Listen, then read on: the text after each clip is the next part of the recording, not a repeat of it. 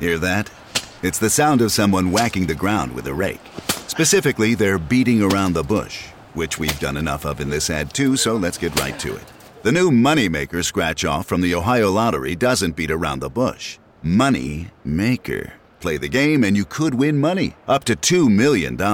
With more than $88 million in prizes, ranging from $50 to $500, Moneymaker cuts right to the cash. Lottery players are subject to Ohio laws and commission regulations. Play responsibly.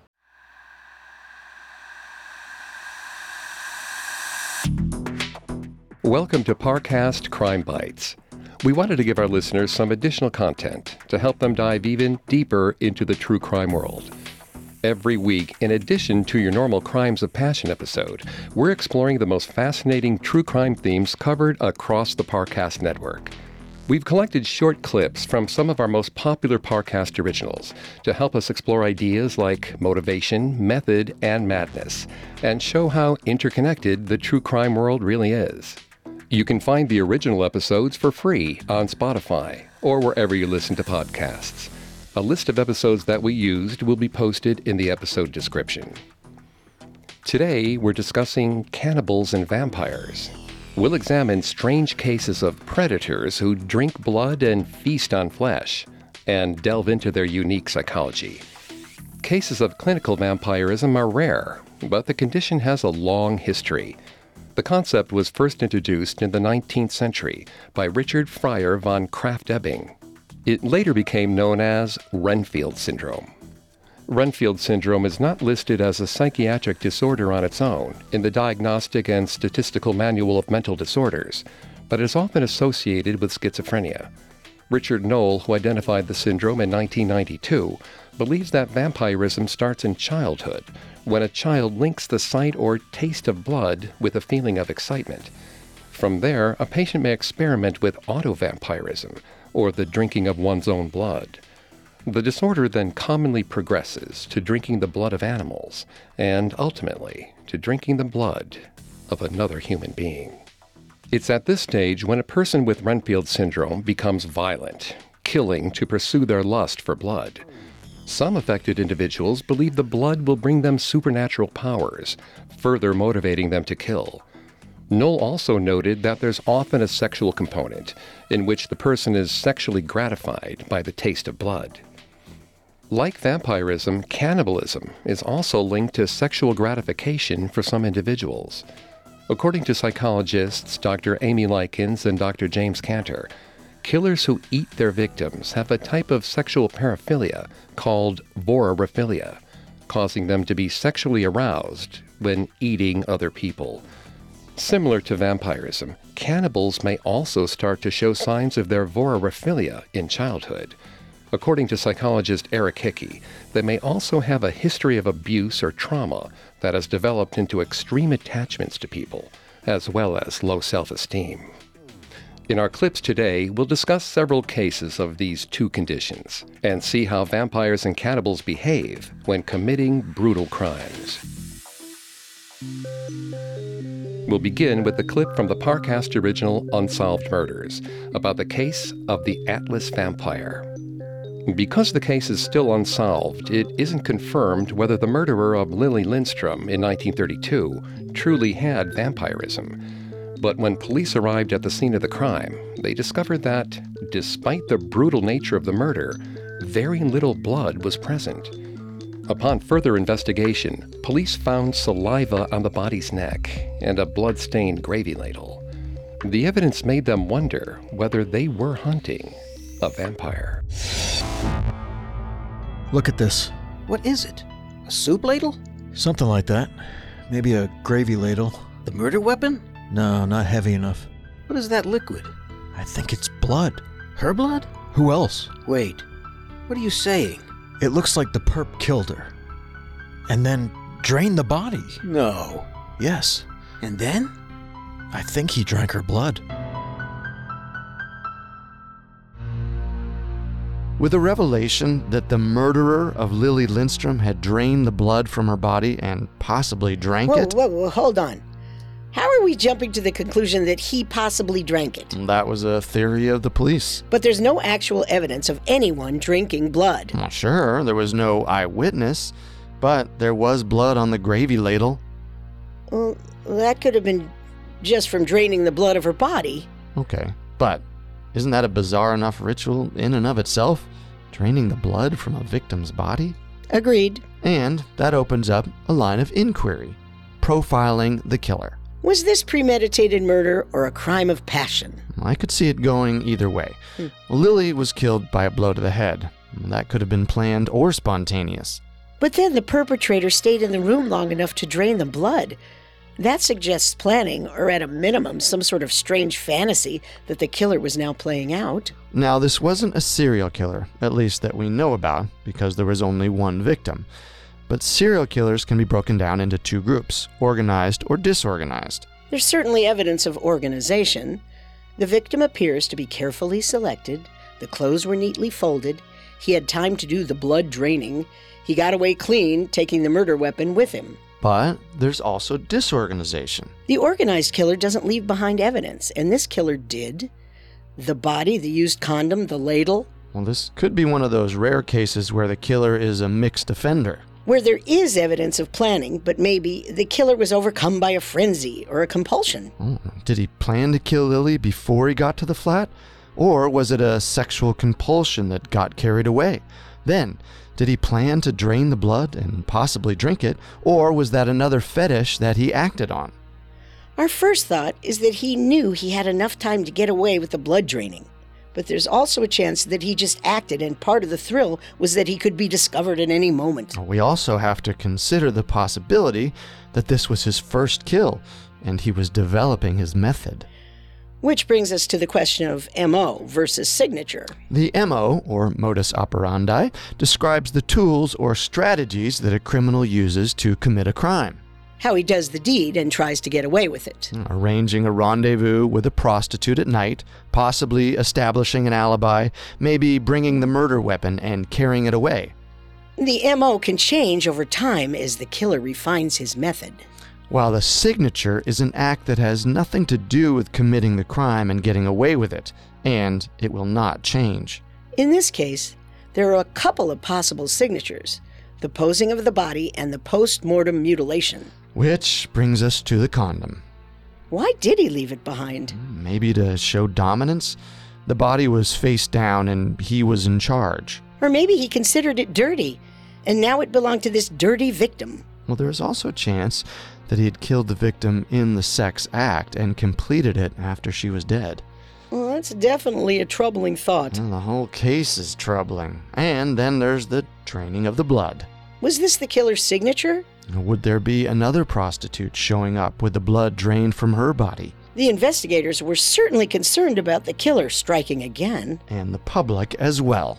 The perp was now being called the Atlas Vampire.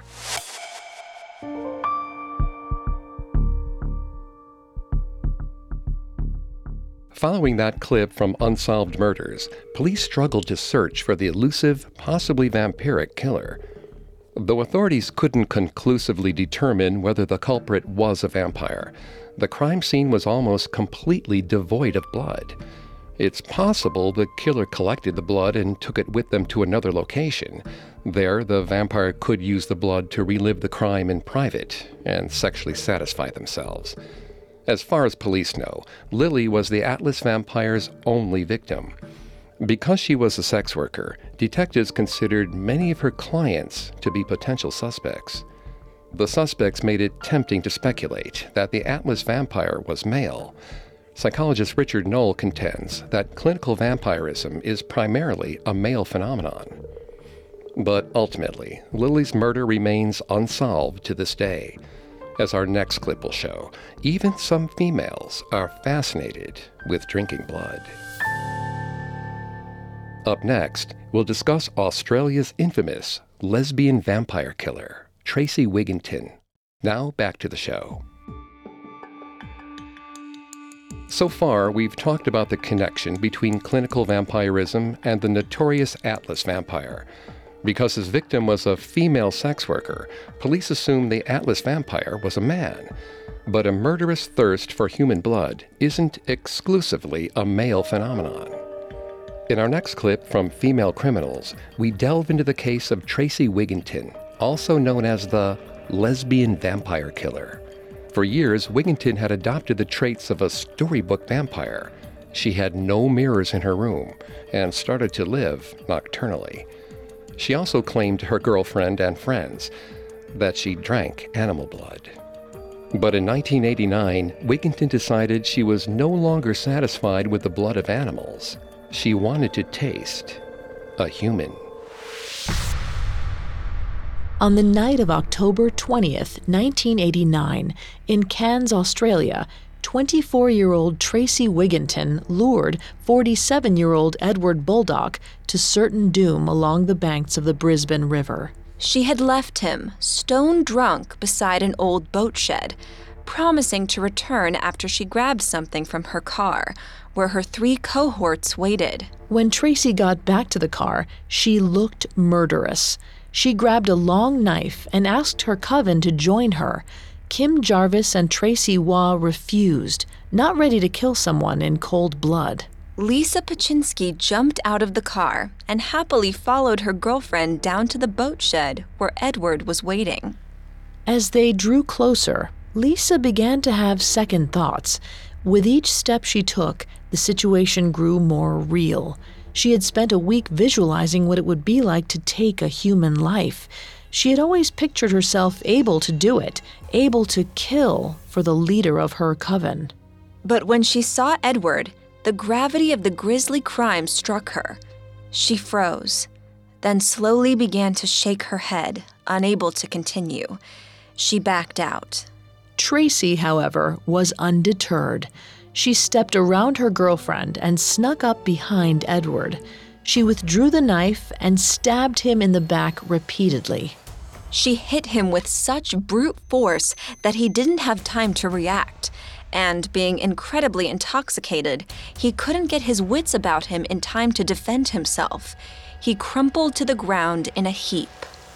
Tracy kept stabbing. She stabbed his back and neck 27 times in total, nearly severing his head. At one point, she grabbed his hair to pull his head up, then stabbed the front of his throat as well. Lisa watched as Tracy hacked away at her victim, looking frenzied. It was terrifying, although she didn't feel scared. Hesitant, but never worried. When she finished, Tracy ordered Lisa to wait at the car. It was time to feed, and she wanted to enjoy the spoils of her kill alone. Lisa headed up the embankment as Tracy looked at her victim. She had stabbed Edward so many times that part of his back had concaved, making a little bowl that was quickly filling with blood. Tracy drank from it eagerly until she felt dizzy and sick from the feeding frenzy. She had never drunk so much blood in her life. When she got back to the car, she was covered in blood, and she told her coven she felt like she had just eaten a 3-course meal. At some point in the next hour or so, Tracy realized that she had lost her bank card. When a thorough search of the car didn't produce it, she and her coven returned to the scene of the crime to search. They tried to be quick, looking for the card in total darkness, the crumpled-up body of Edward Baldock just inches away. But after a few minutes, one of the girls thought she heard something, and they scattered.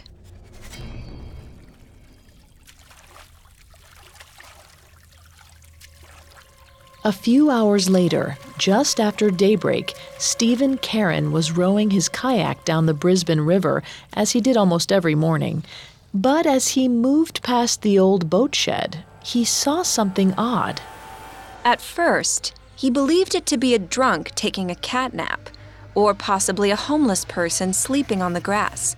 But then, he saw blood pooling around the body and splattered up the side of the boat shed. He knew immediately that something was very, very wrong. He called the police, who discovered the dead body of Edward Baldock and determined that the murder had taken place within the last few hours. A coroner report found that the first stab wound had been to Edward's backside and had been so vicious that it nearly severed his spinal column. Detective Pat Glancy recalled standing over Edward at the scene. When he went to turn the body over, the head didn't initially come with it. He thought it was going to fall off. Glancy has since said that this was the most gruesome murder he encountered in his career.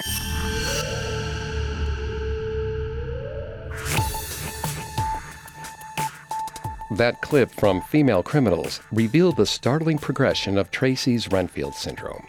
Just as psychologist Richard Knoll described in his research, Tracy's vampirism first manifested when she began consuming animal blood, but soon she moved on to human blood, ultimately resorting to violence to satiate her thirst. Forensic psychologist Donald Grant interviewed Tracy following the murder and noted that she seemed to relish in the violence. He said he saw a degree of sadism in the murder. He also noted that Tracy felt that consuming blood brought her supernatural powers. This is also in line with Renfield syndrome. Despite the brutality that vampires like Tracy display when murdering their victims, there are some killers that take the violence even further. For some, only dismembering and consuming corpses is enough to satisfy their hunger. Our final clip from Serial Killers covers the crimes of a gruesome cannibal, Albert Fish, nicknamed the Werewolf of Wisteria. In the 1920s, Fish was convicted of murdering, mutilating, and cannibalizing 3 children. Years before these slayings, Fish was a troubled child with a family history of mental illness. He was put into an orphanage by his mother when he was 5 years old, where he was regularly abused. There, he displayed a disturbing fascination with the idea of feasting on human flesh. Fish was obsessed with stories about cannibalism. His favorite book was the Edgar Allan Poe novel, The Narrative of Arthur Gordon Pym of Nantucket, which involves characters having to eat one another for survival. Fish also collected newspaper articles about Fritz Harman, who was a German serial killer that murdered over 20 boys and young men. Harman would bite through his victims' throats, then dismember their bodies, keeping some of the meat for himself and selling the rest on the black market. According to Fish, this intense interest in stories about cannibalism started when he was a young boy. He claimed his older brother was in the Navy and had told him stories about places in the Far East afflicted by famine. In these places, people had to eat human flesh in order to survive, and desperate families would sell off their children to be eaten. Fish said that this was what initially sparked his desire to eat another person. But what about Fish's psychology that would prompt this desire? After hearing stories about cannibalism, most people are not inspired to try human flesh themselves. Why was that Fish's reaction? There are a few theories that fit with Fish's background. One theory is that being abandoned in childhood could cause a person to want to consume another later on in life as a way to fill the void caused by that early separation. By consuming another person, they ensure that person can never leave them. Well, we know that Fish was traumatized as a child by being left in an abusive orphanage for 4 years by his mother. We focused on the effect the abuse he experienced in the orphanage had on him, but it sounds like the act of being left by his mother was trauma in itself. Fish was also later abandoned by his first wife, Anna Fish, in 1917. Could this have triggered him to act on cannibalistic tendencies? It's possible. Before his wife left him, Fish may have only fantasized about eating another person, but never followed through. It could be that experiencing the trauma of being abandoned as he had been in childhood was what triggered him to act on these cannibalistic impulses with Billy Gaffney in 1927. But this theory of being traumatized by abandonment doesn't explain the sexual aspects of Fish's cannibalism.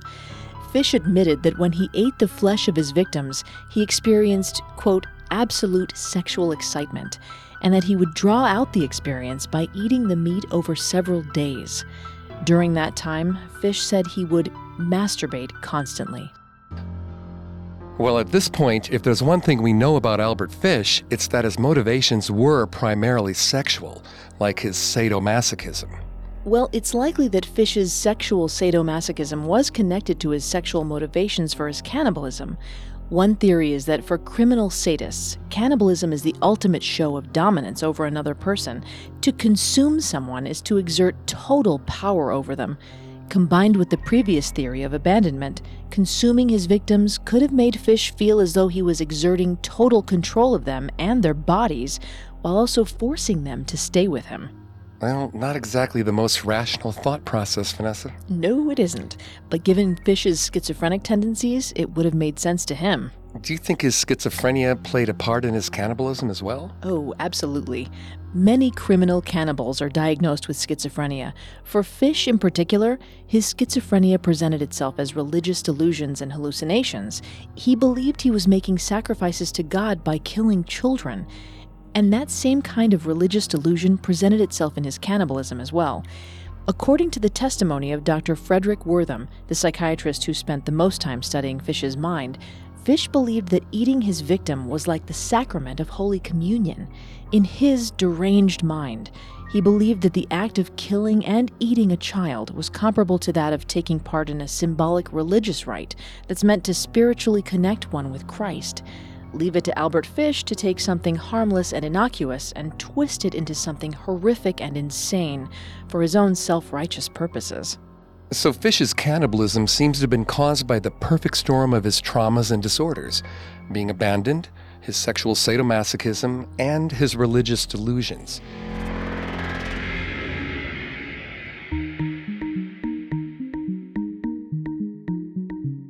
In that clip from Serial Killers, we heard several theories as to why Fish later cannibalized his victims.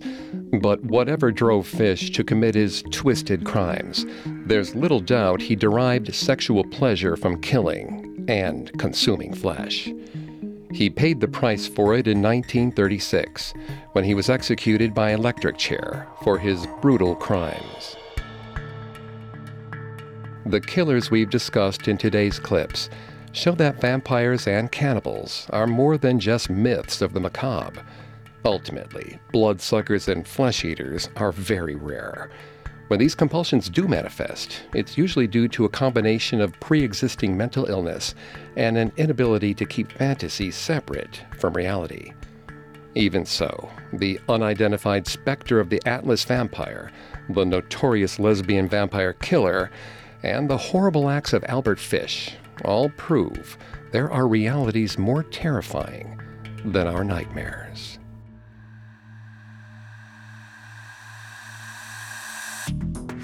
Thanks for tuning into Parcast Crime Bites. We hope you enjoyed this episode on vampires and cannibals. We'll be back next week with a brand new episode on abductions, how victims are taken, and what motivates their kidnappers. If you'd like to listen to the episodes we discussed today in full, simply search for our Parcast original shows, Unsolved Murders, Female Criminals, and Serial Killers on Spotify. Not only does Spotify already have all your favorite music, but now Spotify is making it easy for you to enjoy all of your favorite Parcast originals for free from your phone, desktop, or smart speaker. And don't forget to follow us on Facebook and Instagram @Parcast and Twitter @Parcast Network. I'll see you next time.